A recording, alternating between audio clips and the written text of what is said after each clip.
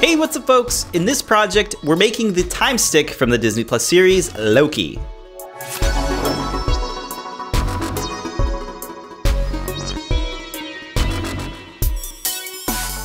We designed and 3D printed this sci-fi inspired baton and used a 3-watt LED to light up the diffuser.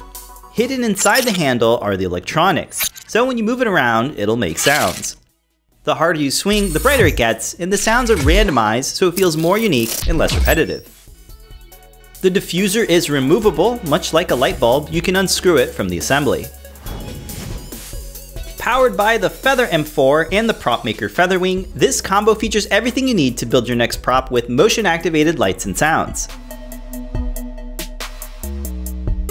The Propmaker can drive a 3-watt RGB LED and features the LIS3DH accelerometer with a built-in audio amplifier. They're neatly fitted inside the handle with a special holder that can be pulled out.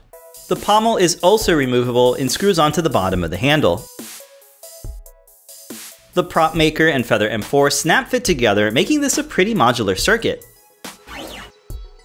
The parts are 3D printed without any support material, and they can fit on just about any 3D printer.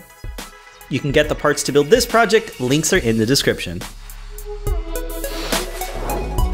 CircuitPython makes it easy to make audio-based projects with LEDs and sensors.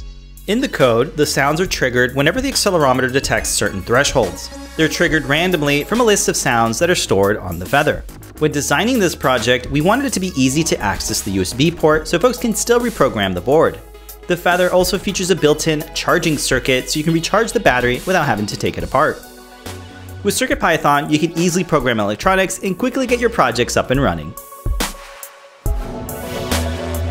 For a full tutorial on building this project, be sure to check out the Learn Guide on the Adafruit Learning System. We had a lot of fun building this project and hope this inspires you to check out CircuitPython. Thanks so much for watching, and make sure to subscribe for more 3D printed projects from Adafruit.